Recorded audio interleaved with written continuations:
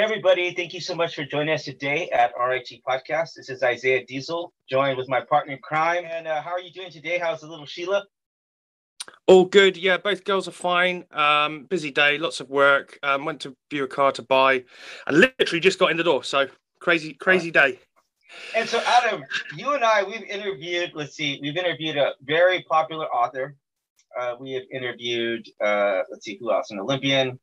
Who else have you interviewed? Oh, that comedian. That's very interesting documentary about him. I got to tell you, we've interviewed about 70 people. This is by far, I think, going to be the most interesting episode. A couple months ago, I saw a Vice, a quick documentary on Vice, and it's literally such a crazy story that if you were to tell me this story, I would instantly call BS on it because it's too unbelievable. It's like there's no way this actually happened, but apparently it did happen. And we're joined today by Brains. Is that right? Brains, Brian? Yeah, Brains McLeod is the artist name, but you can call me Gavin or wherever he feels good. Brains is good. Brains is good. I like it. A lot of people still call me Brains. There's still, believe it or not, people I know in the industry who that's the only thing they know of me. So every now and then I'll kind of run into people and they'll be like, Brains, and then they'll be like, wait a minute, like you're not who you are. That's kind of like crazy. But we're gonna get to that in a second. But first of all, where are you calling out of? Plymouth, the opposite end of the country. Calling out of. I'm talking about our guest. All right. I'm in London. Okay, you're in London, and by the way, how long have you been living there? Real quick. I've been in London since I moved down here for the Cerebral and Brains thing. So it's got to be 20 years now. Oh, so you never left? Wow. Okay. All right. Yeah, well, we're going to get to that in a second. But before we do, we're just going to ask you some real quick questions. We call it friendly fire. So it's going to be like a lightning round, and try to answer as quickly as possible. Okay. Cool. All right. Are you a dog or cat guy? Dog. Adam. Fish and chips or pizza? Fish and chips, although I love pizza. Top 3 rappers of all time. Eminem. It's very hard. Method Man. No, you know what? Eminem, Pac, and Biggie, just for their impact. Thank you. You're about to lose me with Method Man, but he's good. Meth never really had the impact of their albums, but yeah, I love his voice. Actually, when this head used to support braids, I had a Wu-Tang Clan shaved in the back of my head. It was pretty when I was like in high school. But all right, Adam. Favorite female vocalist? Oh, this is an interesting one because I love female vocalist is my favorite thing, and it's such a rich world. So right now, currently, is my girlfriend Carrie Ann. Good answer. I think if you go out to Spotify and check out her song "Caught in the Dark," you'll hear the most beautiful, ethereal vocals that you ever imagined on a track. She's worked with Imogen Heap, and I love Imogen Heap and Agnes Obel. Those are my top 3 right now. So, but I would say Carrie Ann is killing it right now. Okay, all right. Maybe we'll give away a few copies of her album from this as well. But okay, if you had to own any giant feline, which one would it be? Any giant feline? Mm-hmm. Any giant cat? Is that what you're saying? Yeah. Jaguar, cheetah, lion. They do it in Dubai. I wouldn't have a cheetah because they've just run away. It'd be a nightmare. Imagine your dog gets out the yard. It's hard enough. It's a cheetah. It's gone. I probably wouldn't ever, but for the sake of the question, I would say a tiger, a Bengal tiger. Oh, nice. Greg? I'm all out, mate. That's me. Okay, then this is the last one. If you were going to get killed by any fictional bad guy from any horror movie, who would it be? Who would you want to go down the hands of? Probably Krueger. I'd like a run in with Krueger. Yeah, it's the prestige. Okay, so all right, so this is how we're going to do this. So far, your story has you've written a book, you have there's been a small documentary, a bigger documentary, and you've done a lot of interviews. So there's probably nothing that that we could talk about right here just from your actual story that's like not going to be been covered multiple times. So what we're going to try to do is we're going to try to get a little bit deeper about some of the things and maybe some of the lessons behind your story. Okay. So in order to do that, what we're going to do is I'm going to start off and I'm going to give a 2 to 3 minute summary of what I've seen. And then we're going to let you go for about 5 minutes on filling in some of the biggest details. And then we're going to get to some of the smaller things that we have a lot of questions to ask you over, right? So you ready for that? Yeah. Okay. So I want to preface this by saying I used to date a girl from South Africa, which is, I guess, where you're born. And she introduced me to this documentary called Searching for Sugar Man. And it's about this guy who makes like a record and then he like just disappears. No one can find him. There's like all this mythology behind him. And then he just goes back and lives a normal life. But this record winds up resonating with a lot of the people in South Africa and even winds up contributing to like the ending of the apartheid, like giving some anthem for this movement that's rising against the racism. Well, when I saw that, there's literally a part in there where a journalist says, this would seem like if he created this story, it would be the most unbelievable, unrealistic that no one would even want to buy because it's just that out there. And so those two stories, that one and this one, I got to tell you, if you presented either of these to me, I would call BS and I'd be like, I don't even want to listen to that story. But I'm going to try to give it in a nutshell very quickly. Okay. So you and your buddy are living in Scotland. And you guys are very talented, extremely, extremely talented. This whole story aside, the music is just wow. But you guys go down to London to audition. You get totally rejected, totally devastated. And you go back and you said, we're going to fake like we're from California, right? So you guys cut some new music, pretend that you're American, you're Californian, you're speaking with an accent. You make this elaborate backstory, somehow are able to come down and convince everybody of this and get a record deal, wind up living an extremely crazy lifestyle for about 2 years, and then it all came crashing down. Is that kind of like a general idea of what happened? Yeah, in a nutshell, yeah. Okay, so if you can give us a 5-minute version yourself, and then we're going to get into asking you some of these questions. Yeah, I'll give you a bigger nutshell. Okay. It's interesting what you say about like kind of stories that are unbelievable. As a writer, I like look at a lot of stories out there, and I write some stories and TV stuff and screenplays and stuff. And every time I write stories, people always go, dude, it's unrealistic. There's no way this could happen. And then I just go and show them the real story or the documentary or an article about it. And people are constantly blown away by, there's nothing more crazy and shocking than real life. Mm-hmm. It's just that everyone is so programmed by the norms that they just don't see the outside the box. But in a capitalist world, people are trying to make it, and people are doing the extremes to make it.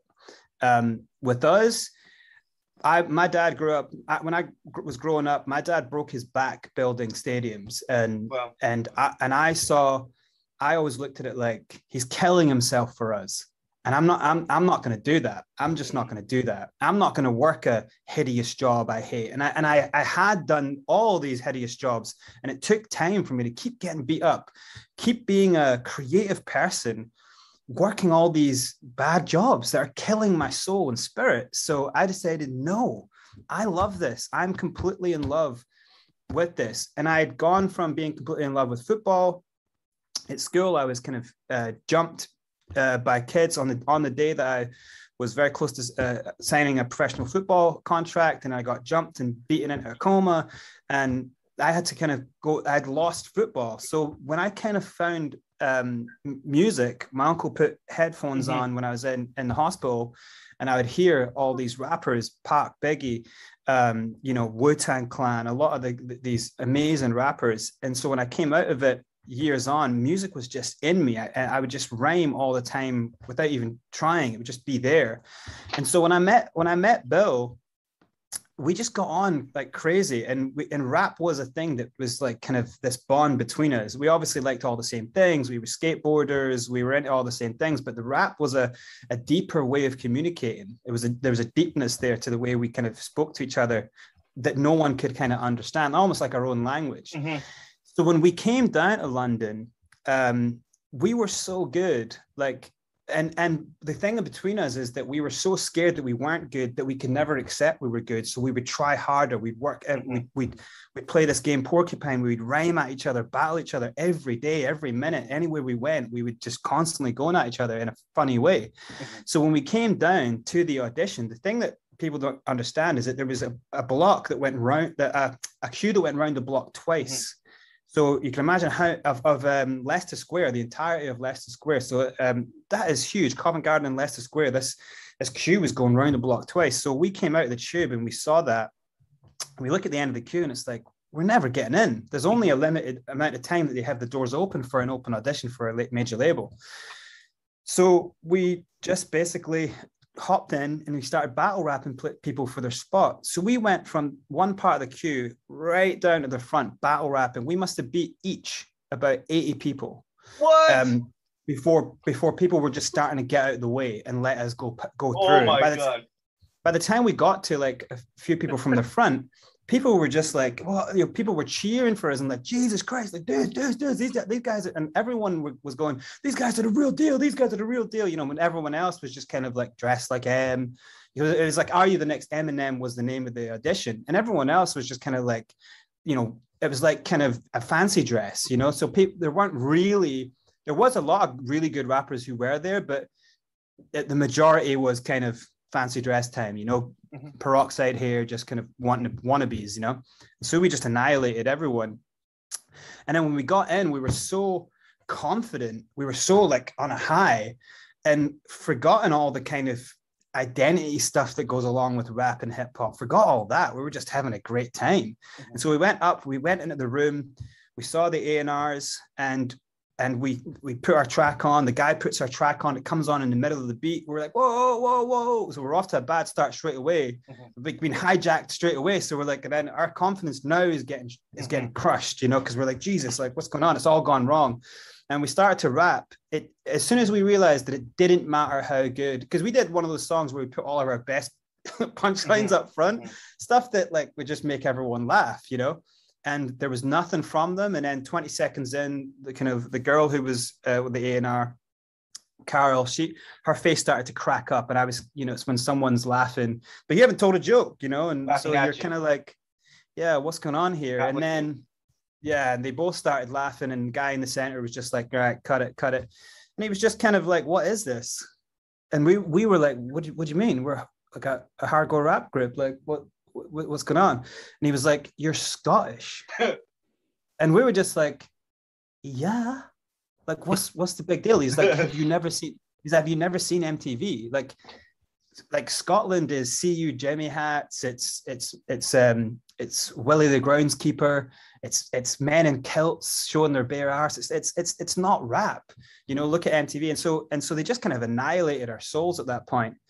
And I mean, we went out, and I was like nearly in tears. It was soul destroying. And we went for a second opinion, and the guy we had spoke to this guy who we went for a second opinion. We kind of broke into his company, and we kind of like managed to kind of blag our way in. And he sat down. Now, this was an underground guy. This guy was signing English rappers. He was an underground guy. He owned Hip Hop Connection, was the biggest European hip hop magazine. And he sat down and he actually, we said, look, we've came 13 hours on a bus. We're not leaving until you give us a chance. And he played our songs. He didn't listen to us rap. He just played the songs. And the beats would come on. He would be like, oh, man, yeah. Oh, yeah. And we're like, oh, finally. And as soon as we start rapping, he's like, next track. And then again, next track. And then he took the CD out, threw it across the table. He was like, what do you want from me?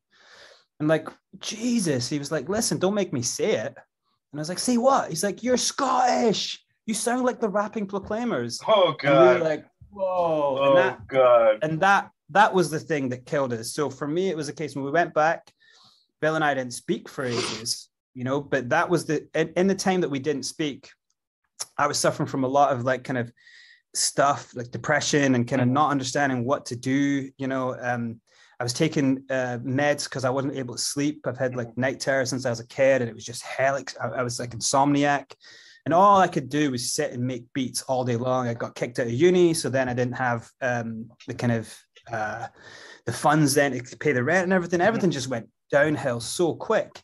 And then I saw a film called Secret of My Success, which I already had seen. But it came on TV when I'd taken a really kind of pretty hardcore benzodiazepine. And so I was kind of a bit all over the place watching Secret of My Success. But then it hit me in this kind of hazy, you know, way. It hit me like, I'm going to do what he's done. He basically kind of cons his way to the top of a company by just letting everyone else think who he is, not really by saying he's anyone, but everyone else kind of creates the story. And I just thought, wow, that's it. And in that mind state, I kind of was, oh God.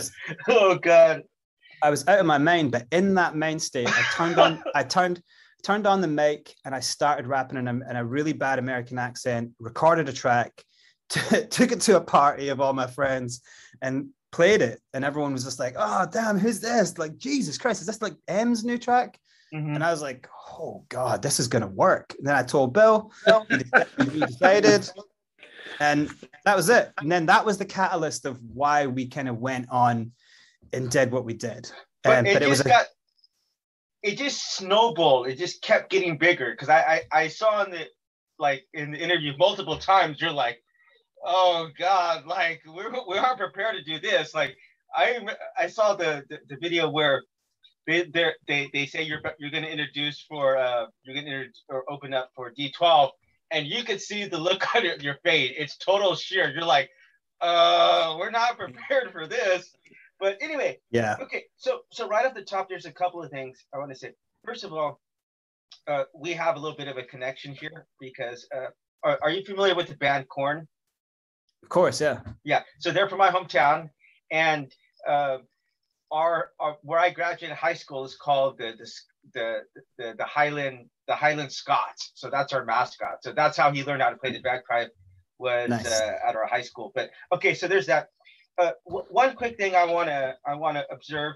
If you take a look at American Idol, okay, or I guess there's probably other iterations of this, but Simon Cowell, who's from I think the UK, but he became famous for like just totally thrashing people, ripping them to shreds.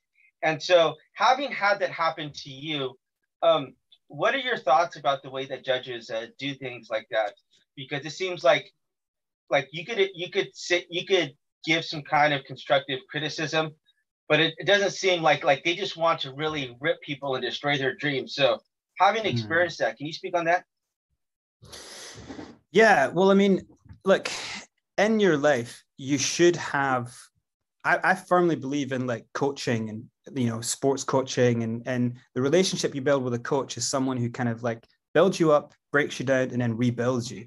And so you should in your life be told, look, you're shit, you know, don't do that. That's crap. Don't do that. You know, or like, you should be told that, but it's a great way of kind of weeding out the bad, you know, by saying you're not good, you know. But if it's something that you love in your soul and you're not delusional, the problem with those shows is they hang on the kind of early parts of the shows is the kind of the audition sites hang on the kind of delusional mind state of people who just want fame rather than people who want to be really good. So if you're like in any creative arts or in any sport, your real aim is to become amazing. That's your number one goal. So if someone says to you, look, you're crap, you should be going, fantastic. And in the audition we went to, if they had said, look, we don't like your diction, we don't like the way you're doing it too fast, if they had anything like that, I'd have been, Great, brilliant, cool. I'll work on that. Like, I love being told that this is what I'm not good at. That's the only way to really, truthfully learn, especially as most of the times you will understand or know that you've got a problem with someone. So when someone says it, it hits home, and then you try to change it, you work on it. But the idea of just kind of, when you see someone is clearly, they're clearly not with it and they're trying to sing and you're kind of just slamming them, that's horrible. That's just playing for ratings.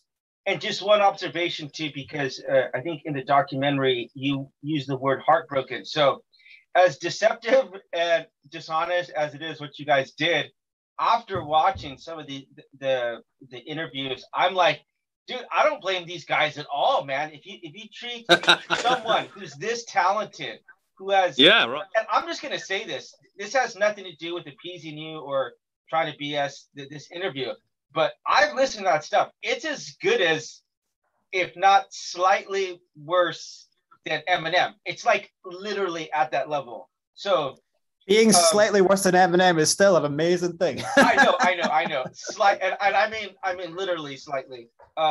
Because that's amazing, because that's someone who's got hundreds of thousands backing, and we essentially did everything ourselves. So I know. He had Dre behind him, probably one of the best producers of all time. So I just want to point that out, because that's something that really stuck out to me when you used the word heartbroken, and then you said you were determined to prove everyone wrong, and you said you were hell-bent on making it. So I just wanted to say that was something I pulled out from there. And Gray, go ahead. He's all yours. Yeah, sure. Good to meet your brains, mate. I did see your documentary I've watched it twice actually. It was good. I watched it with Isaiah last night. Very fascinating. Very fascinating. Yeah, it's back on the iPlayer as well right now. Oh, is it as well? Oh, fantastic. Yeah. We picked it up on Amazon, yeah. So firstly, I think the thing that stuck out for me right from the start was the fact that after you were rejected, you went home and you worked harder, right? Mm-hmm. So my first question is, do you think that had you approached it from an honest angle and been more persistent, honestly, do you think you would have ever made it by doing that? Well, the complicated thing is the use of the term honest and truth, because so in our audition, we were told something that was very important. It was like, look, you're Scottish, not look, you're not good. So we had no issue with the fact that it wasn't about our skills, and we've just beat 80 guys each. Like, we know we're great. Like, that's not it. But the bigger problem is we can't change anything then. Like, what do you do when someone says it's just your country that is not allowed to embark in this hip hop thing? It's just your nation. It's just who you are. It's inherently who you are that's not allowed to play this game. For me, I found that foul. I found that abhorrent. And I wasn't then going to play their game. Right. So for me, I could have then went away, tried for years and years and years, as a lot of rappers that I know in Scotland have, and I know in South Africa and in Australia, have tried, working their hard as they can, made great songs, pop songs, but no one touches it. Mm-hmm. So that's them being honest with themselves. They can't work any harder. But for me, a deeper form of honesty is to know that it's not you, it's them. Okay, well then now be honest with yourself and do what you have to do to go out there and prove them wrong. So our plan was, let's get in, get the record deal, make a big stink, prove that we're incredible showmen, and then we'll go, see, this industry is just horrifying.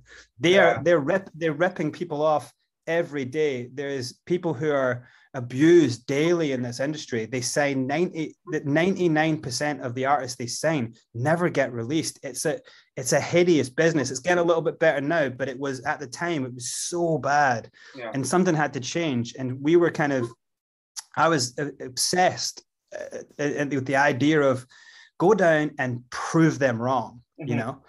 And anything that happens, and I found that as a weird form of honesty, because it felt like I'm being so honest with myself that I know that I can't change this.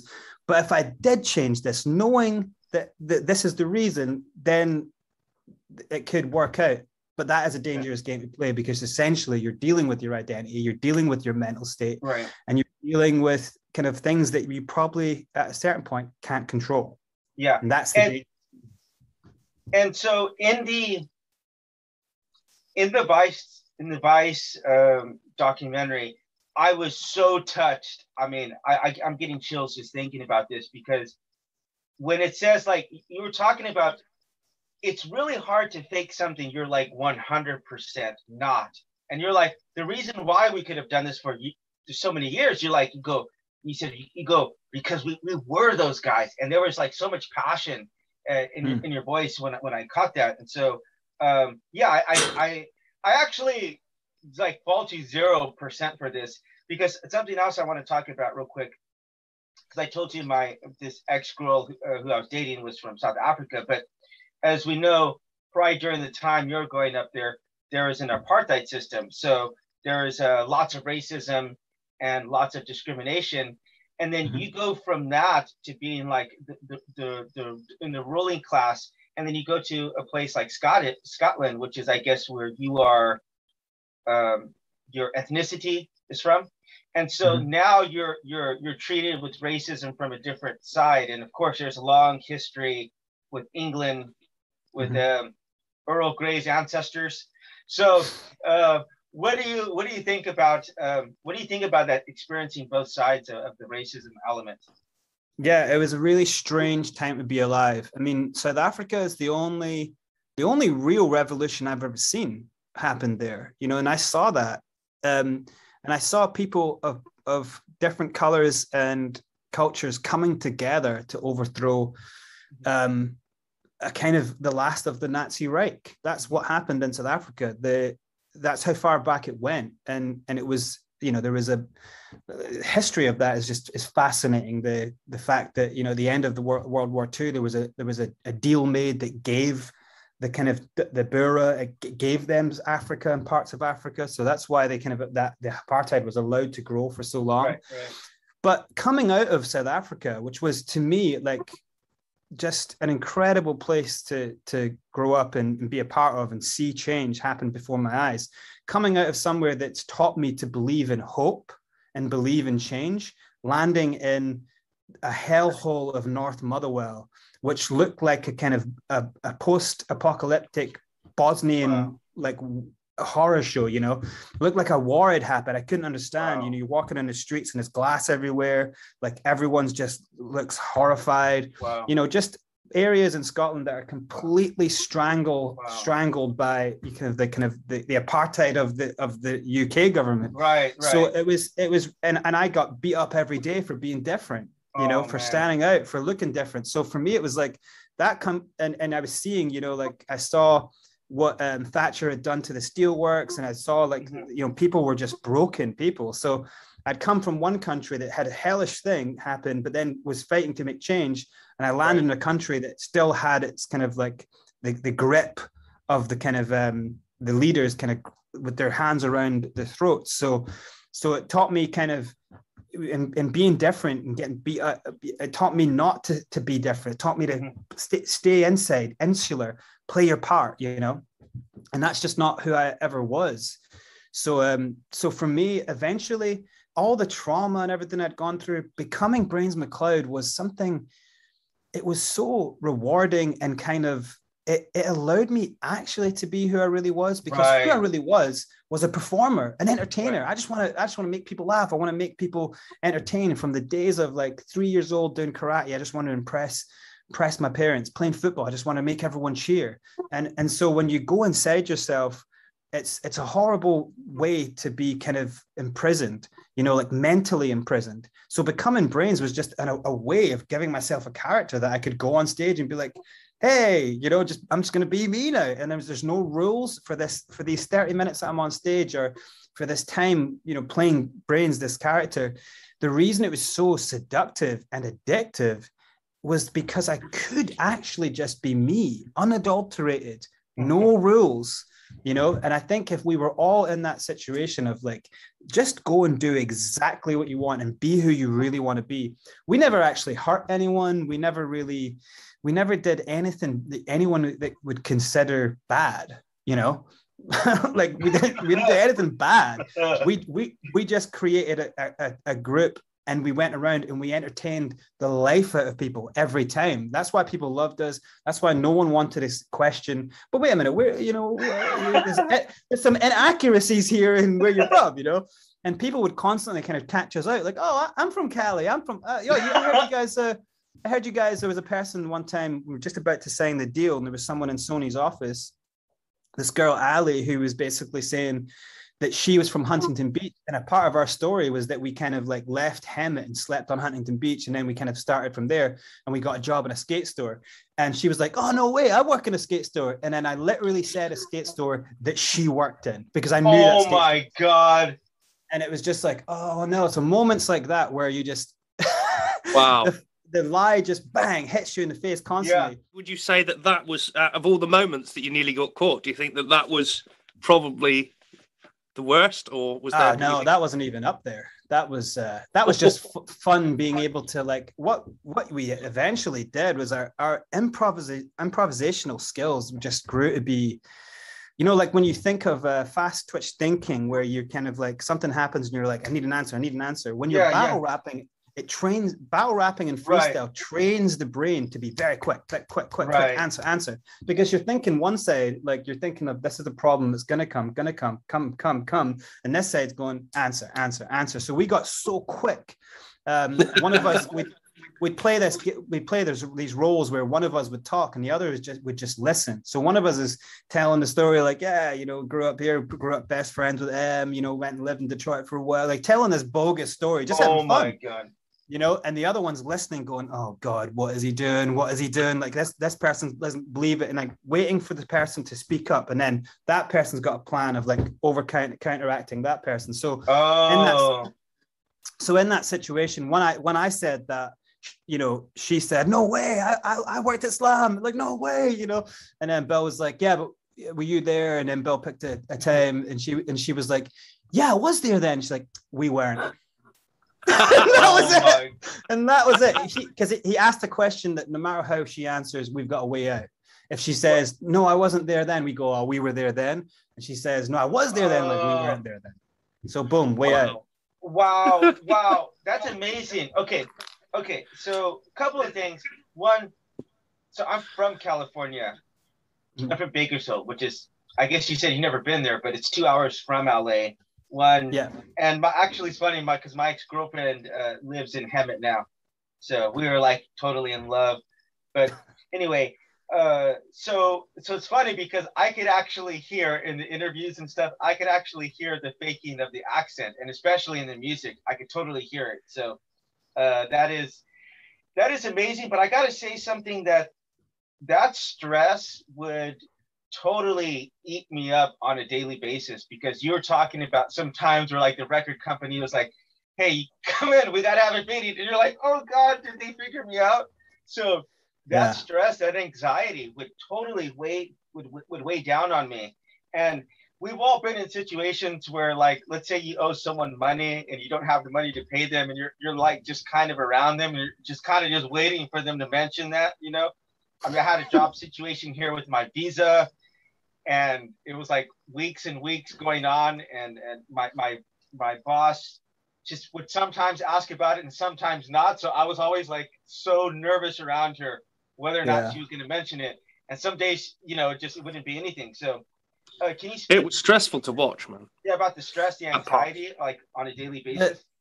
Yeah, and the thing is like every day, when you're a performer and say you want to be in a show, like a stage show, every you do 2 shows a day. Sometimes they change the script. If you're in a movie, if you're making movies, the screenwriters, someone on set sometimes changes lines, and it's quite stressful every second minute of doing these things, because they're big things. Anything that is a big idea, a big plan, is always going to be stressful. So in some way, we were kind of a little bit used to blagging and building stress and holding anxiety and then exploding with a kind of release. Our good thing was that we always had to release.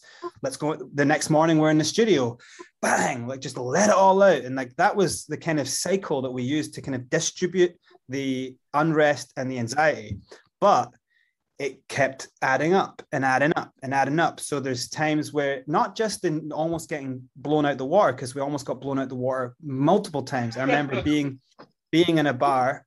We were with a guy who was our product line manager, Steve Warby, and a bunch of my best friends. I didn't know this, but they were in London. Oh my God! They were in London for a skate competition, and we basically are going down the escalator in kind of Leicester Square, going down the escalator, and a group of 4 or 5 of them are coming up the escalator. So luckily Bill had completely changed his hair, and he had like blonde hair and longish. So him turned back to them, they couldn't really see him. But I was right in direct line with them. So I just did the Carlitos Way thing. I just hit the deck. I lay down on the escalator, just pretended I was like having a laugh. I'm like, oh, I'm just going to chill out here, bro. You know, like, and Steve was just like, all right, that's, you know, yeah, that's weird. And then waited for them to go by. And things like that. I remember a girl that I dated we were in a bar in Oxford Street. And this is how small the world is. I dated this girl for a while. Bill knew her really well as well. She actually worked with Bill. And where I'm in this bar, and it's everyone from the industry is kind of there, because it's Jamelia's manager's kind of birthday party. So so I go to the bar and I look across, and there she is, and she's like, hey, and I can see her mouth and Gav. You know, and I'm just like, and again, I just hit the deck and I crawled around the pub on my hands and knees to get into the toilet so I could text Billy. I end up in the girls' toilet, and I'm like, Jesus, and I'm hiding. I'm texting Bill like, we've got to go out of here. Katie's oh my God! Oh my God! So daily, these things would kind of build up and build up and build up, but then we'd kind of find magical ways out of them. We'd just kind of improvise, and then we would like explode with laughter when we're leaving. You know, we'd be like, wow, how did we not get caught now? Like, this is crazy. And it kept happening right up to the Eminem D12 thing, which that was the big one. That was the kind of that one. And the thing with our passports. If you could go back and talk to your 18-year-old or 20-year-old self before you're getting ready to do this, what would be your advice from the lessons that you've learned over the last 20 years?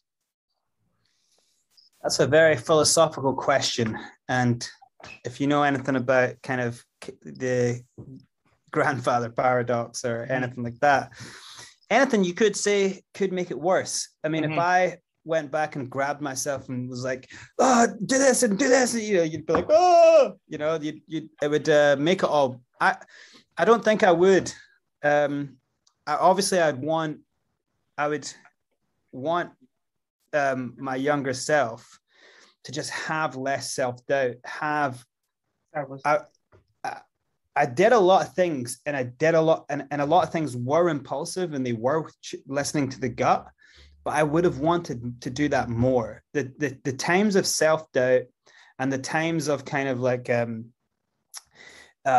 getting lost in trauma and kind of running away from trauma, those are all natural things, but I just wish younger that I would have faced those traumas earlier. But then in a way, what I did as Brains was facing the trauma of everything I'd gone through, but just in a very bizarre way. I can say now that, you know, at my age now, I feel like I've lived multiple lives, like, and realized and learned multiple things about myself in a way that I think is quite hard in a normal life to learn. You know, like, I've been put through unbelievable pressure. I've tried things that are just insane that you shouldn't do because you will definitely get into trouble. There isn't that many questions anymore, you know. So I'm kind of happy that it's turned out that way, that I could be at this age and kind of like have a kind of easily open chest breathing in life, you know, rather than, you know, have these questions of what if this and what if that. I don't have any of that. I don't have the what ifs. You know, I tried my hardest to be a professional footballer. I got there, something happened. Fair enough. I still love playing football. I haven't lost the love of it. I tried really hard to become a great producer, and then I just became it very quickly. And now I just love being a professional producer.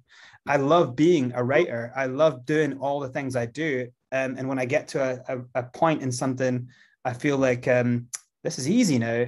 Then I want to do something more. I want to become a great screenwriter. So for me, it's never about making it. In the past, as a young kid, used to be like these superficial things that everyone else wants. But truly deep down, like, who am I? What do I really want? What will make me happy? Well, that would be just living a creative life every day, wake up, do something creative. And that's what I do. So it's a weird way of kind of winning, but by trying to do this other thing and then realizing more and more truths about yourself along a journey. And so all I would tell anyone young is buy in, take the journey, even if it seems kind of wrong at times. And, you know, I think obviously that can go down a different path, but I had good parents, and I only ever really wanted to impress my parents. So, you know, I was never really going to go down the roads of doing anything bad or hurting anyone. I can never do anything like that. I don't have that upbringing. So essentially, I really have always wanted to entertain people, inspire people, and just be creative with every living breath. And luckily, I'm there now. Gray, thank you. Yeah. Well, firstly, I want to congratulate you for what you did, because a lot of people would disagree with what you did. But I think what you guys did was right. You were treated badly, and you reacted based on that treatment. So kudos to you both, mate. Really. Yep. So, as I say, a lot will disagree with me. Not me. And that's totally within the right to do. And I would say that I would disagree with the idea of, I've got to get this job. I've got to get this job because then I'll have money to buy the things I want to have, and I want to get this car, and I want to get that. And then you sit in a job and your boss, you know, craps on you, and people don't like you, or anything goes wrong. You stay in a relationship too long, and you do all these things. Sometimes a lot of people, that kind of the status quo is to stay here doing the things that are safe. Don't try too much. Don't go for something you really love. And then I've just seen too many people in my life get to a certain point where they kind of really wish they gave it something a go, you know, like, and so I find it like the wrong thing would be to sit and work in a call center and just take that, because I did it, you know, and I saw the soul destruction of calling up someone and selling something down, you know, working marketing or working as an accountant, working as a lawyer. There's so many ways I could turn around and say, that's a bad job. That is politics. That is, no one wins in that game. You're going to hurt someone. So, it's, you know, you can't control that. So you got rejected, you went home, you had to think about it. You thought of a way around this. You pretended to be American. You went back. They let you in. They signed you up. You were listened to effectively purely because of how you spoke. Now, how do you first part of the question is, firstly, what do you think the biggest reason that you guys didn't sell millions of records was? What was, you know, what was the straw that broke that camel's back? And also the other half of the question is, had you sold millions of records and the truth had come out, what do you think the reaction of the industry would have been then? The reason we didn't sell records is we stopped the record coming out. At one point, once we got to, on the day that we signed, our lawyer was trying to get our passport off us for ages, and we were just ducking him. And then eventually, when we came to the day of getting signed, he was like, you can't sign this deal because I don't know who you are, really. You keep writing your name's brains and syllable down on contracts. You can't do that. You're committing fraud, you know? And we were like, come on, dude, come on. But then the girl who wanted to sign us came out into the hallway and said, what's going on? And we were like, oh, we can't sign. And she was like, nah, nonsense. I trust them, you know? And so we signed. And that whole thing, until eventually he kind of confronted us at the Eminem show after the gig and said, look, I know who you are, because he's seen us on TV. Things got so big, so fast, because we went on MTV. We were so good on MTV that they offered us our own TV show, and it was like getting crazier and crazier and crazier. Everyone who would be around us saw crazy potential, and so all these things were getting chucked at us. You know, it was blowing up before it even had a chance to release the record. Like, we'd created all this without a record out there. So when our lawyer told me straight up, like, you bring that record out, because our record was due to come out on the Friday. It was like, if you bring that record out And the stuff I've seen on forums, people are talking about you one went to school with you in Scotland. If this comes out, they will sue you for the money back because they won't take the risk. They will not take the risk of the $1 million that they've already invested in you. Do you have the money? He was like, wait, where's the money? Do you have it? Because if you don't have it, your parents will have to pay it back. You'll go to jail and your parents will pay the money back. And we were like, at that point, it was like, whoa. We kind of made out that he was crazy and just carried on with that tour.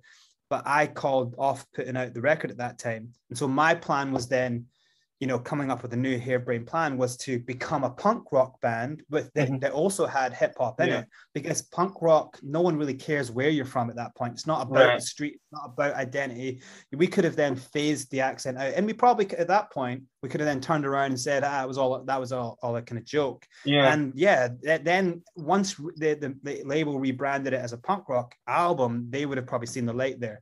But there was just too much risk. And the reason that kind of fell apart is because Bill didn't believe in that.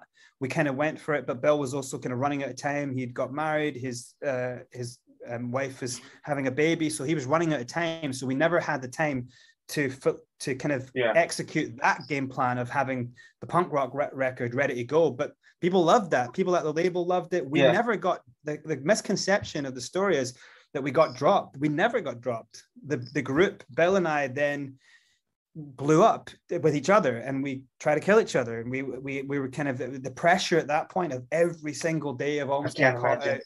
The pressure had built us up, and Bill having been pulled away, and real life calling him, and this kind of not real life kind of keeping him here. So he developed that kind of anger to it, and so that anger was kind of pushed on me, and it was always going to blow up. And so when it blew up big. And so once it blew up, there was no way of coming back from that fight that we had. So but that was in many ways the saving grace, because if that record did come out, the thing about how much money our company puts into, at that point it was past $1 million. If they can get their money back, they'll do it. They won't risk, they would have to see that it doesn't matter that this has happened, and people are calling them out as, they would then have to see but let's work on this. Let's work with them now. And let's kind of put this whole thing as if we meant. They wouldn't risk that. There's no chance they would have done that. It's easy now to look back. What if we just brought them in on it? Like it's too much money, too much risk. There was a part in our contract that actually said if this, and Eminem's got it in his contract as well. If at any point Eminem changed his hair from when he was really Slim Shady and his records were doing well because of that, if he changed his hair to black, he could have been sued for any amount that the record lost. So that contract, that kind of identity contract clause is in your contract anyway. So we knew that, so us getting out and the band kind of disbanding at that point, 2.5 years, we'd recorded 6 albums in that time. We had toured, we had done over 500 gigs, we had broke records and everything we were doing. But it was just, it was boiling and boiling and boiling. And then something bad might have happened, because the fury and anger that was building up between us wasn't natural, and it wasn't nice. And it was really good that we went our separate ways at that time. It's unfortunate that we had to have a horrible fight, and but we kind of are good now. And it's kind of like, it's good that it went that way. And the journey kind of then the story coming out. And, it's been a nice thing. It's been a lovely thing. People find all the music. They go on Spotify and they find it, and it's weirdly got a new fan base all over the world. And I'm not in debt to a crappy label, which, every big artist is. So it's quite a blessing. So, okay, a couple of things I want to point out here. First of all, major kudos to Bill for sticking with the women and having the like, that's amazing. That takes such commitment and such love to do something like that. So I just have to say that. Absolutely. Another thing that I want to say was that he said that, I guess he said this about you, that he thought that you were chasing the past, like you couldn't really get over that element. And he said that he was chasing the dream, where he says that the dream was chasing him. So is that still, are you still making music at all, or do you have anything out, any other projects that are still going on about this? Yeah, so that I can understand that point of view. If you aren't really an artist, then you will develop that point of view. But for me, as the person who made every beat, who wrote every hook, who was writing the lyrics, like I all I wanted to be was an artist, a true artist. And so I was that, and I'd become it. I was making all the beats. I was taking an idea from my head and then boom, alchemy, creating it. And you know, and Bill wasn't, so he didn't understand that relationship to that's pure love there. For me, I'm in love. That is it. You know, so he didn't have that relationship with music and with what we were doing. So when Bill left, I did have a kind of like, oh, I'm not going to do music for a while. And it was hell. It was hellish. So I kind of rediscovered music. Wow. Through kind of a person I loved since I was very young. She died. And then a very best friend of mine, kind of, he died. And it was music that got me through that point. And I started making punk rock music and the music that I loved to make. And then I started a new journey of just like a lovely, beautiful music journey. And I've had great relationships, long relationships. I'm in a good relationship now. It's never really been about choosing. I wasn't choosing, you know, music over family. I just wasn't in that place yet to think I could raise a child, or I had a lot of stuff. And for me, music is a way of dealing with trauma. And I didn't want to have kids or set up a complicated life. When I had so much trauma, I was still dealing with it, and I was dealing with it with my art. And so for my decision to stay and become really become the musician I wanted to be and the writer I wanted to be, that was completely right. That was perfect for me. And Bill's decision to go when he didn't have that relationship with the art and just be a father and be a normal person, that's the perfect decision for him. So it kind of was a perfect way to go. You know, like the worst thing is if we might have been kind of playing these roles, but you don't want any one of us to actually be playing the role of, I'm playing the role of a musician. You know, you kind of want to be a musician. If you don't want to, you shouldn't be here, you know. And so that was the right decision he made. Great. And so musically now, I don't have that. I've got records coming out, a new record coming out, and I've made 11 studio albums now, you know, and I've written books, and I'm writing screenplays, working on the motion picture. And it's kind of just like a really calm, peaceful relationship with music now, you know, and which is great. Great. Yeah. Brilliant. Thanks for that, mate. One question I did have was, so you go into an office and you sit down and someone says to you, right, here's 70 grand, right? There you go. 70 grand, just sign this bit of paper here. What went through your mind when you walked out of that office, and what did you spend the next 2 or 3 days doing? I mean, you had £70,000 in your bank, and you're young guys in London. What did you get up to? Well, the thing with that, the thing that you have to understand is before we got that money and before we went into Charlotte's office, and you have to remember, like, if anyone is going to go and do a deal like that where they're doing a kind of sort of merger of a business, which is a lot of these contracts are, we've got a business, you're going to give us money, you know, as a kind of a kind of a front, you know, a bit of an advance. And so before that meeting with Jonathan Charlotte, we were like on the breadline. We didn't have a lot of money. We came down with £90 between us, you know.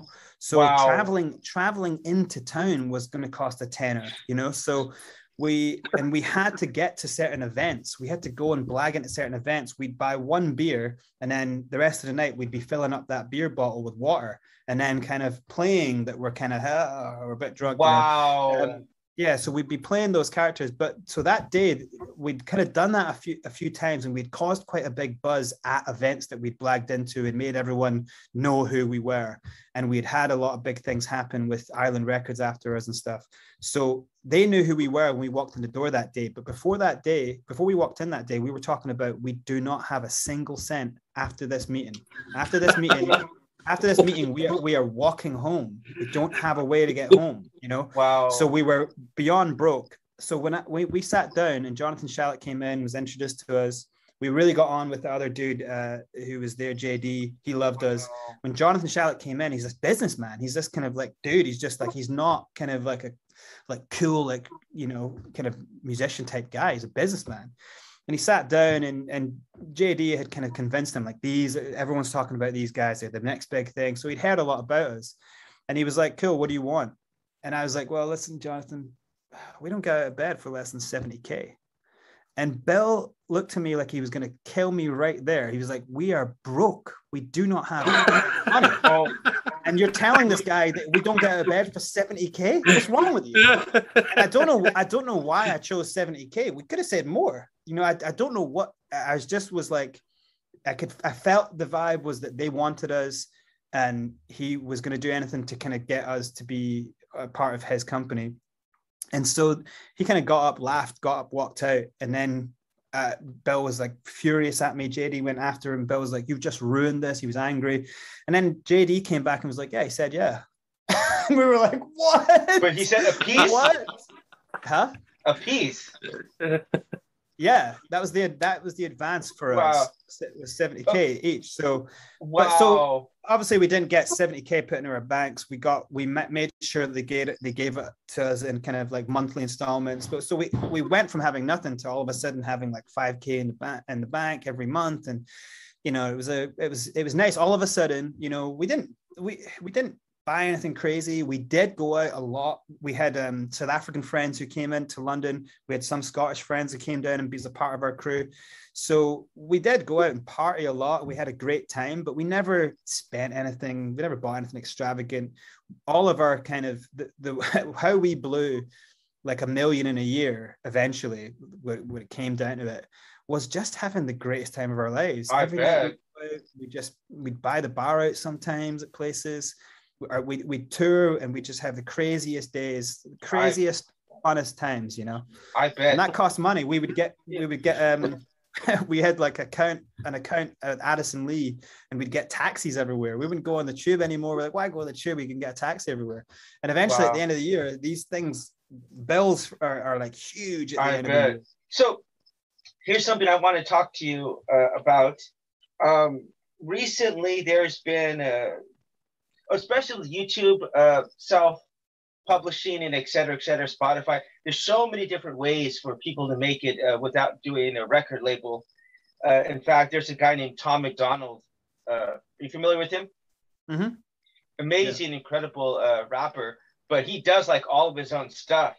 So do you think that's do you think that allows people to be more true to themselves and their music? Because from what I've heard, show business is mostly business.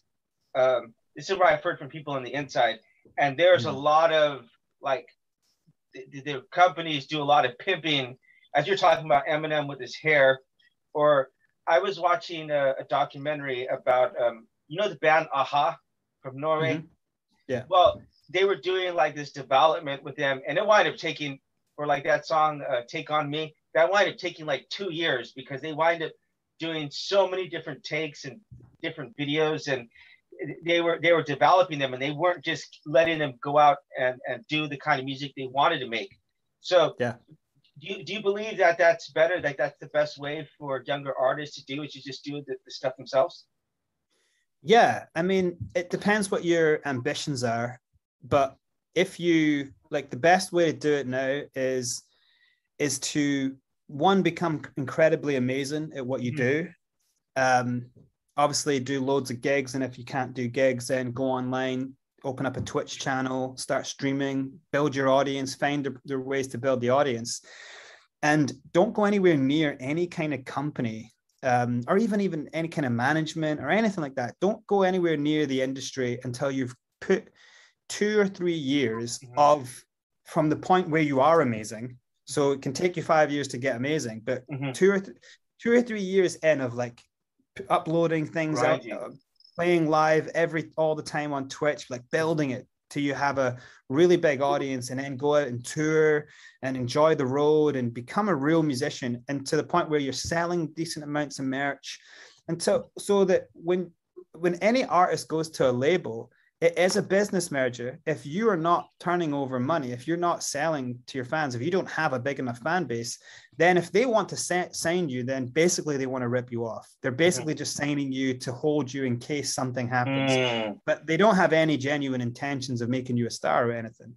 So the way to do it is to kind of plan for the long game of just being a great musician, build fan base. And then once you've got like 1,000 fans that are buying all the time, or once you've got like a really big Twitch community or a big Facebook page community, until you've got something big that you can walk into a label and go, this is how many CDs I sell a year. This is how many tours I do. This is what I get paid. This is how much I made last year.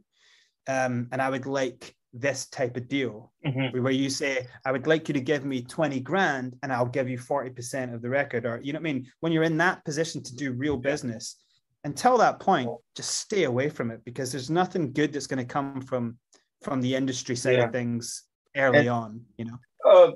And just real quick, even bands like NSYNC and TLC, they wind up signing some records where they literally worked for years and didn't make virtually anything. Just basically no money.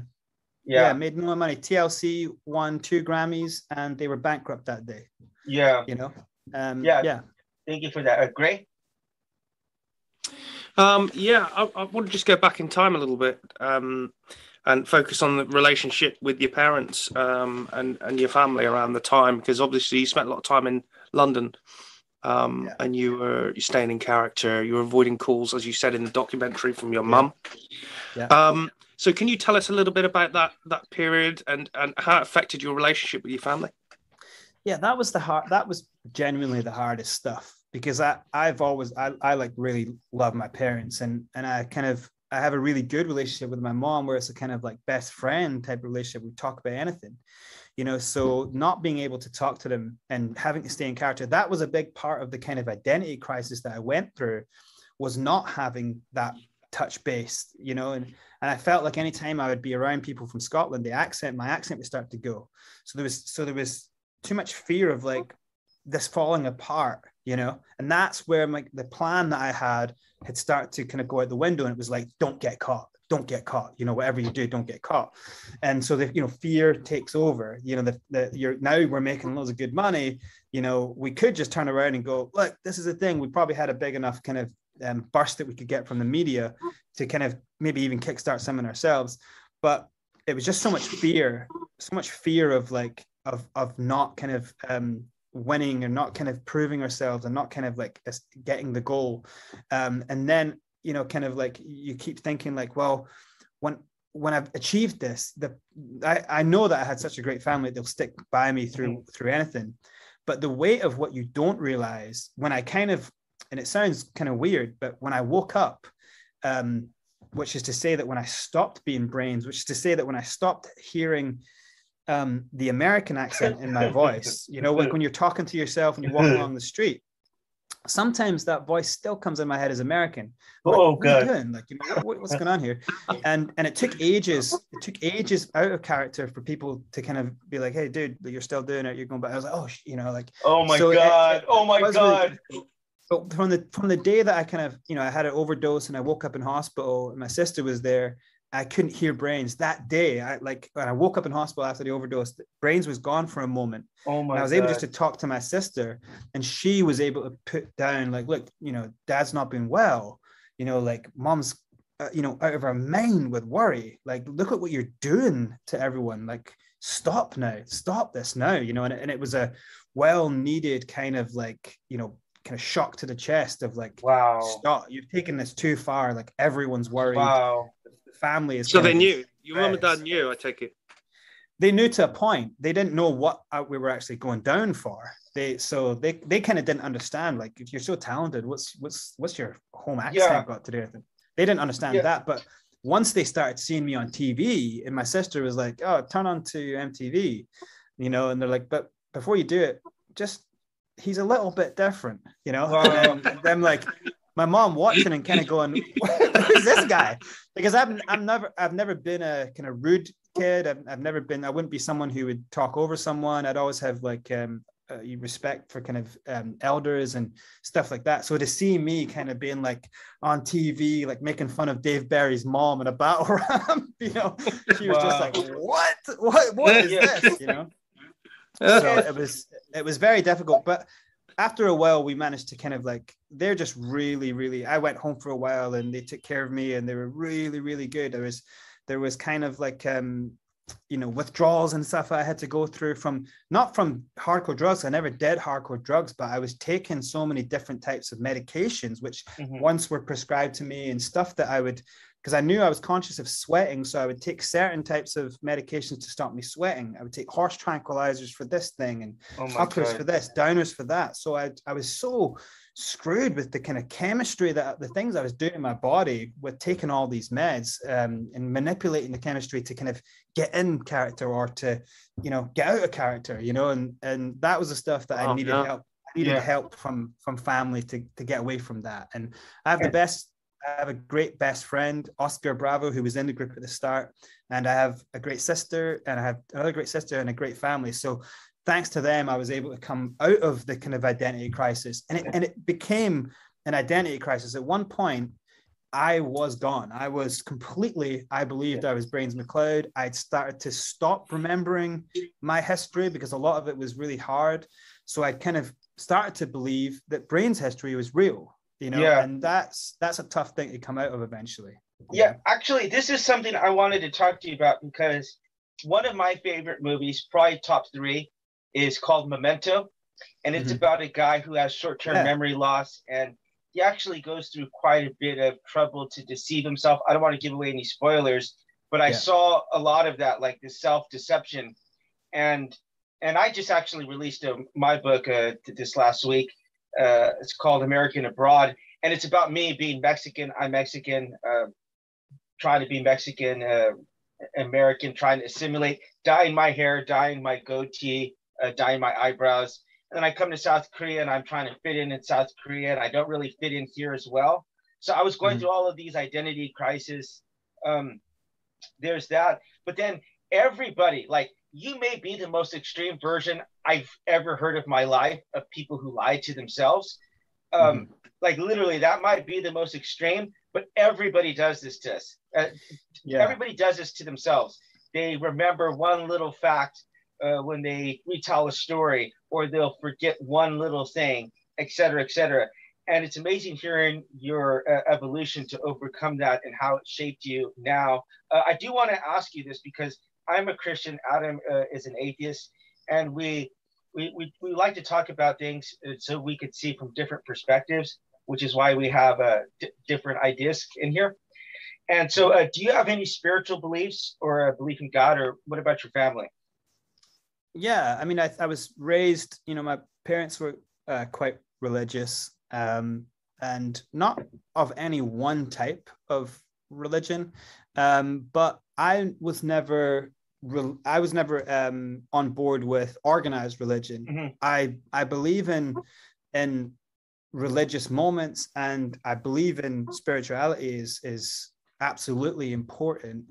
I have a really kind of bizarre relationship with sleep. I lucid dream a lot. I get a lot of my ideas in sleep, and some of the things that you can do in lucid dreaming are beyond religious. Like they are where you can wake your mind up in sleep mode, and then you can build worlds. And so if you think about trying to tell someone about what I did in my sleep last night, sometimes it's good, and then sometimes it falls into the most hideous night terrors you can ever imagine. So 1 minute you're in absolute pure beautiful places with the people who are who are passed on, and so you know, you're in a euphoric place, or you're in hellish nightmares. And sometimes when I wake up from the euphoria, this life is hard to be in because it doesn't equate to that. It's way better being there. And so when you have that type of relationship with your dreams, you start to kind of not allow things to be too rigid, you know, for either I don't believe in this, or I do believe in this.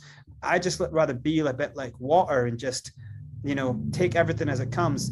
If the problems I have are organized, like making a business out of religion, I find is not great. It's a bit kind of deceiving. But the ability to believe in something is a strong thing, and I think it's an important thing for, you know, people use religious models to conquer addiction. People use religious models to get themselves out of depression, to find happiness, you know. So I do fully believe in the idea of the word religion and believing in something bigger than yourself. I just don't like being honed into any one thing or anyone's right. Anyone trying to tell me that, oh, our religion's right. Our religion is like, right. I don't play that game. And you know, it's interesting. You mentioned that you lucid dream seeing Billy, meeting him. I thought that was crazy. That before we met, I'd seen him. Yeah, you told me, and something else happened. Maybe like a dream or a show or something. You said you saw it like exactly in your dream, but maybe that's kind of like the law of attraction. I do want to talk something really briefly about myself, because my parents were ministers, and we adopted a lot of kids into our home. And so one of these guys, his name was Robert, and he was like, I was like really shy, ministers' kids, couldn't talk to girls, whatever. And this guy was like a ladies' boy. He had all the charisma in the world. And I used to envy him. And of course, he was envying me for having a family and all that stuff. But whenever you were talking about Billy and about like trying to emulate him, and you're like, when I met him, he's like what I want to be. Where I have this, I had to like be like reserved, and he had like absolutely zero inhibitions behind him. So that was something I related to you. One, I had also digested 150 sleeping pills whenever I was in college. I was going through a lot of depression, anxiety, insomnia. I totally understand the insomnia thing, because that's something that I suffered with for many, many years. It used to take me sometimes 4 hours to fall asleep, like almost every night. Then it got down to like 2, then to like 1 hour. Now I can fall asleep in 30 minutes. So, but I do want to say this. I used to rap actually, but not even probably 1/10 of you. But I went through a stage where it was the partying, it was the prostitutes, it was the, you know, just a total unbelievably high flying lifestyle. Like you traveling around the world, going to different countries, doing drugs in Thailand. You know, being American, being American is naturally, you know, there's a lot of tension I got while overseas. So I eventually did wind up coming back to Jesus Christ, and it's totally changed my life. It saved me, it's made me a better person. But I think seeing your story, it's so powerful. I think on so many different levels, there's so many different levels. But you had talked about the self-sabotage. And is that something like that do you struggle with that at all? Like a negative self-image or self-sabotage? Because I did that so much. I totally believe that I was not worthy of being happy. So is that something you struggle with now, or have you come to terms with that, the underlying reasons? Yeah, I mean, it's not something that I struggle with. I mean, now I have a lot of confidence. And I think like the one thing about my story is that it really is a story of confidence. And confidence is the ability, I measure confidence by the ability to turn an idea into a positive action. So, because it's easy to turn things into a negative action, like, just get angry, you know, but to be able to turn an idea into a positive action, into like a product or into like something that's inspires someone, that's what I then kind of build my confidence on. So I have a lot of confidence to the point where if someone says, I want this, I need this, how do I do this? I'm like, well, you know, and I can help them out. But I still have like, and most people should, it's a mechanism that's actually like really good. When I'm doing a mix for someone, or if I'm making a track for someone, or if I'm writing someone, the first part of the process is to think to myself, you're not good enough. You're not good enough. And then I start doing it. I'm going to do it anyway. So then I start doing it. And then I blow my mind away. I'm like, oh my God. I'm just sitting alone in a studio going, I'm so good.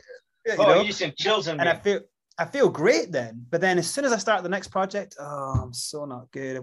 How did I do the last one? You know, and it's constant. It never goes away. But if I ever started a project and was like, so good, I think the stuff I would do would be crap. I don't think I would have the incentive to make it special, because a lot of the time I work on something, I'm scared that it's not going to be good enough. And that's the driving force to prove myself wrong, you know, that prove that it is good enough. And so that's why I think there's a desire in me to always get better at everything I do, not in a negative, not in a kind of stressful way. Now, it used to be a stressful way. It's like, oh, I need to get better by tomorrow afternoon, you know, and then be like, that's stressful. But if you just like, no, I'm just going to take this journey. I'm just going to become a better writer. I'm going to just become better at something. Yeah. And I want hard things. I don't want anything easy. I want hard projects. And in fact, when someone gives you something and they're like, oh, make me they pay me to make like a hip hop beat for this artist. That's just too easy for me now. Like I don't take those projects on. If someone says we want a beat that's got, 3% of it is reggae, 1% of it's trap, but 20% of it's like EDM, then I'm like, this is cool because it's hard. It's like difficult now. Like now I have to go beyond myself to figure out the solution, So the word con man, when people use it, it actually, do you know what the con stands for? Confidence, right? And that's what it is. That's why people like the guy who played Leonardo DiCaprio, who fooled all those people that he was a doctor and a pilot and all this stuff. Yeah. He laundered all that money. It's because he legitimately was able to play that role. So, man, I think you pretty much do anything you put your mind to. I think you might be one of the most unique individuals I think I've ever met. Brains, what are you doing at the moment? I've seen that you've got quite a bit of music on Spotify. All the old albums, Syllable and Brains, are on there. I've had a great listen. Play With Myself, what a track. Loved that. Fantastic. Really funny, great music. What are you up to at the minute? So I'm working on music-wise, I'm working on the 11th album, my 11th studio album, which is pretty good. It's called Nightmares, and it's not like scary, but it's kind of sometimes it's about kind of like the nightmare is like being awake rather than being sleeping. So it's a very cool conceptual album that mixes EDM and kind of like really cool like new dance sounds with hip hop and rap. So I'm really stoked by that. It's going to be, everything I want to do now is I want it to kind of sound a bit different, but still in an entertaining way, And other than that, I'm working on producing other people's stuff. I'm working on some remix stuff for my girlfriend, and she's got some great stuff coming out. And then when I'm not doing that, I'm working on the film of our story.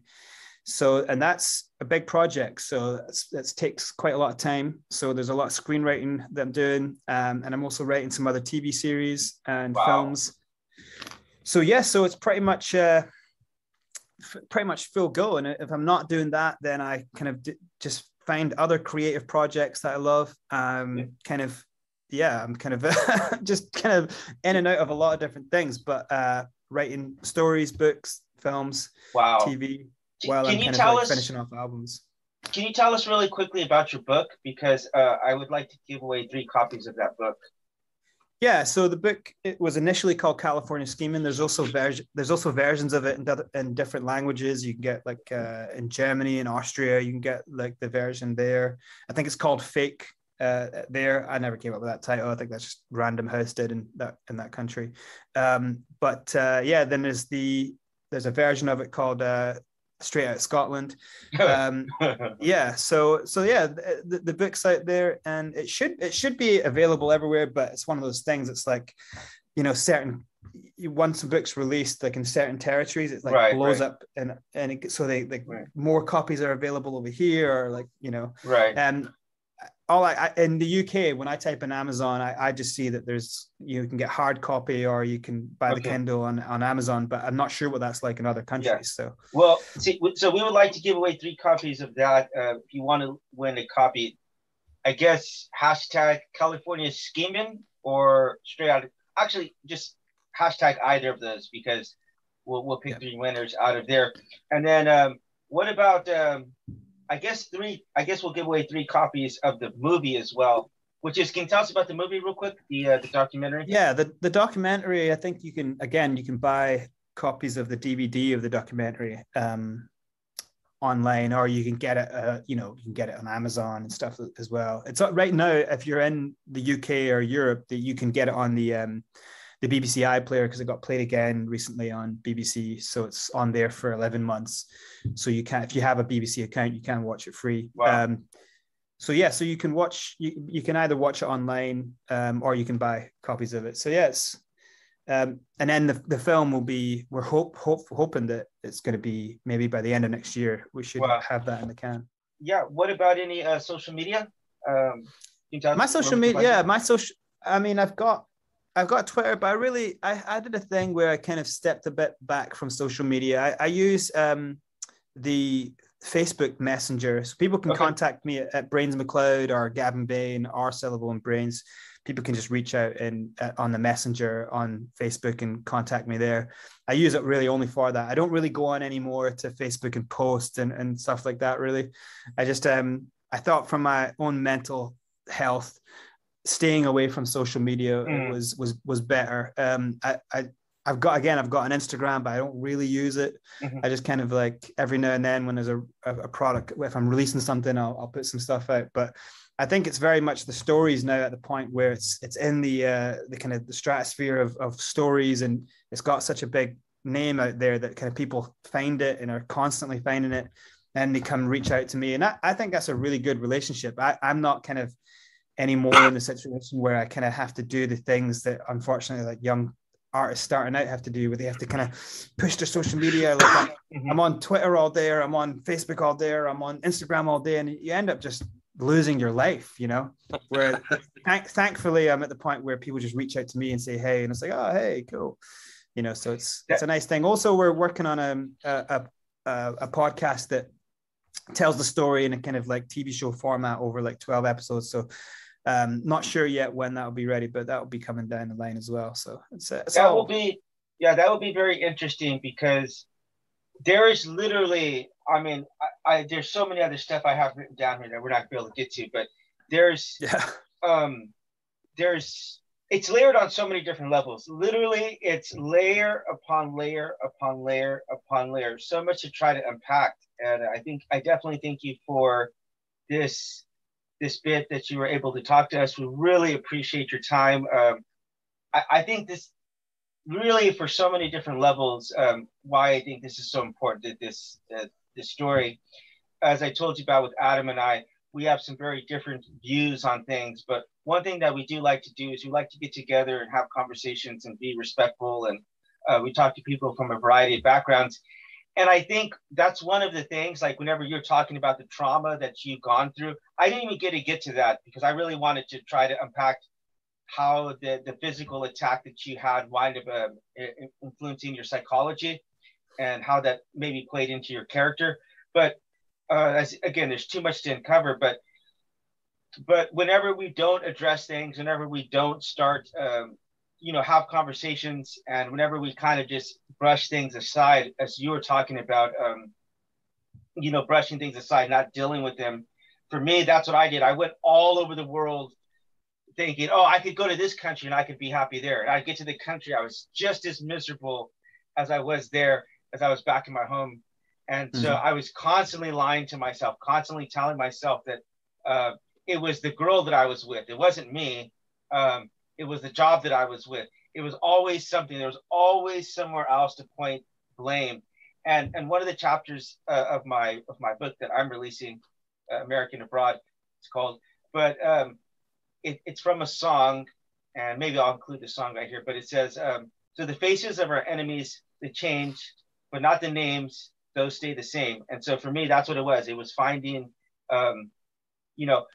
it was finding always different excuses, always different. It was this person, that person. And it wasn't until I started to look inward to where I really started to get healing and comfort and stuff. So we're going to make your social medias available. I do want to say this last thing before we let you go. If you could close out and whatever you like to say, any last thoughts, but in an American accent, in a California accent. You think you can pull it off? I'll try. All right. I would say the thing with losing yourself and chasing a character is that it's too hard to actually vocalize the words I'm saying. So because getting caught up in how bad that sounds. But I would say like I don't want to trigger any PTSD on you. PTSD on you. Yeah. Start becoming brains just smashed like that. But there's a part of finding yourself in running away. And that's something that a lot of people don't quite understand with like and kind of like hiding from something that's traumatic. There is a part in some way of finding yourself along a journey that is running away. If you understand at some point along the journey that you are running away. If you never understand that you're running, then you will never find yourself, you know? So I would say like every single person that lives on this planet right now is taking the hero's journey, or there's an opportunity to take the hero's journey. And the hero's journey starts out as someone who wants something or has had something happen to them, who doesn't have it, and they hear a call to action and they get told you either can do it or you can't do it, or there's something over here needs you over there to go and do something, go and chase who it is you're scared to be, go out there, right? And then so they take it, and that will always take you into the second act, the middle part of your story, which is where you are going to try hard to be something that maybe you're not. You're going to try even be something you are, but the ego is going to screw you over. And that's going to take you to a midpoint where you're going to do something and it's going to take you past the point of no return. And now in the second part of the second act, you are going to have to confront who you really are, what you're really running away for. So in the third act of any great story, you're going to have to face your demons. That is the part where you have to face the monster that has been built inside you. And that monster is going to be the negativity, the fear, the trauma, seeing your parents fight as a kid, or being battered yourself, or whatever it is, that over time becomes a hideous monster. And the only way that you come out of your story, at whatever age you come out, is when you don't have to defeat the monster, but you have to try and defeat the monster. And that takes unbelievable amounts of inner reflection, meditation, looking inward, look at your real self, asking yourself, who really am I? Who really am I? Not what do I want, not how much money do I want, but who am I? And when you understand that, then what I want starts to easily fall into place. So that's why I would say to people, if you have creative outlets, if you have something in your life that you want to achieve or that you really, really love, those things can help give yourself therapy as well. So for me, I was just super lucky to have a good family, to be able to develop and nurture talent and use creativity in a way to deal with what I had gone through. So if I would say to anyone, find your talent, go out there, chase after whatever crazy thing you think it is that you want. But along that journey, find the demon that's holding you back. Try and conquer the demon, try become honest with yourself, and then you should kind of come out the other side the hero, hopefully. Adam? Oh, wow. That's very powerful stuff. Wow. Adam, any last thoughts? Well, I'm blown away by that. That's probably, I'm not stuck for words often, but thanks. That's powerful stuff. That really was powerful. I'd like to thank you for the story. I mean, I was on a submarine in the Navy when this happened, and I lost 6 years of my life. Didn't really follow music, TV, anything. So I didn't know anything about this. My partner, she heard about it. She lived in Spain. She heard about this. Wow. So watching the documentary and coming across something like this, as fascinating as it is, I'm blessed that I actually got to speak to you as well. But really, I want to thank you, because you stood up yourself and you showed people, never take no for an answer, and don't allow people to treat you badly, because ultimately that's what you did. So yeah, thanks a lot, Brains. Fantastic. And I'm going to continue with listen to music as well. It's fantastic. Yeah, okay. Cheers, man. So I'm looking directly into the camera right here. I'm kind of just at a loss of words right now. It's going to take a lot of reflection on this. When I saw this a couple of months ago, it was like I was like hypnotized, absolutely hypnotized. And as I told you, Searching for Sugar Man, the Rodriguez story, I would have said that was the craziest story I've ever heard, and this one actually dethroned that. So you got to explain things that were a lot deeper than I knew going into this was going to be my favorite episode. I had no doubt. I had no doubt about that, but it totally exceeded my expectations. I want to thank you so much. I mean, I really wish. I think that last part, I'm just gonna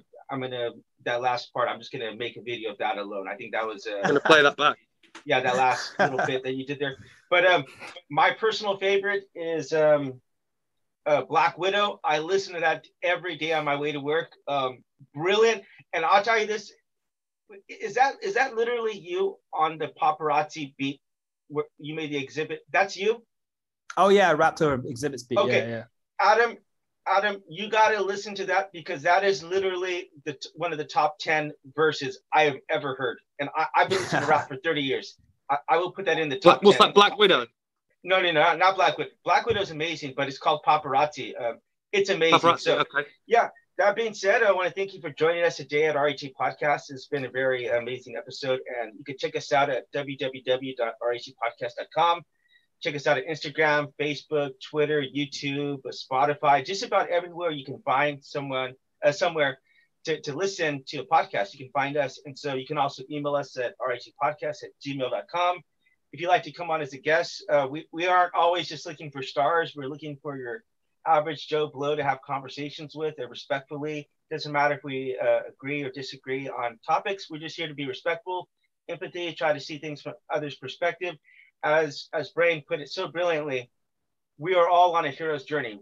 Each and every one of us and we're on different stages. So the more we can help each other, I think it's all the better. So thank you, and we look forward to seeing you back again. Goodbye.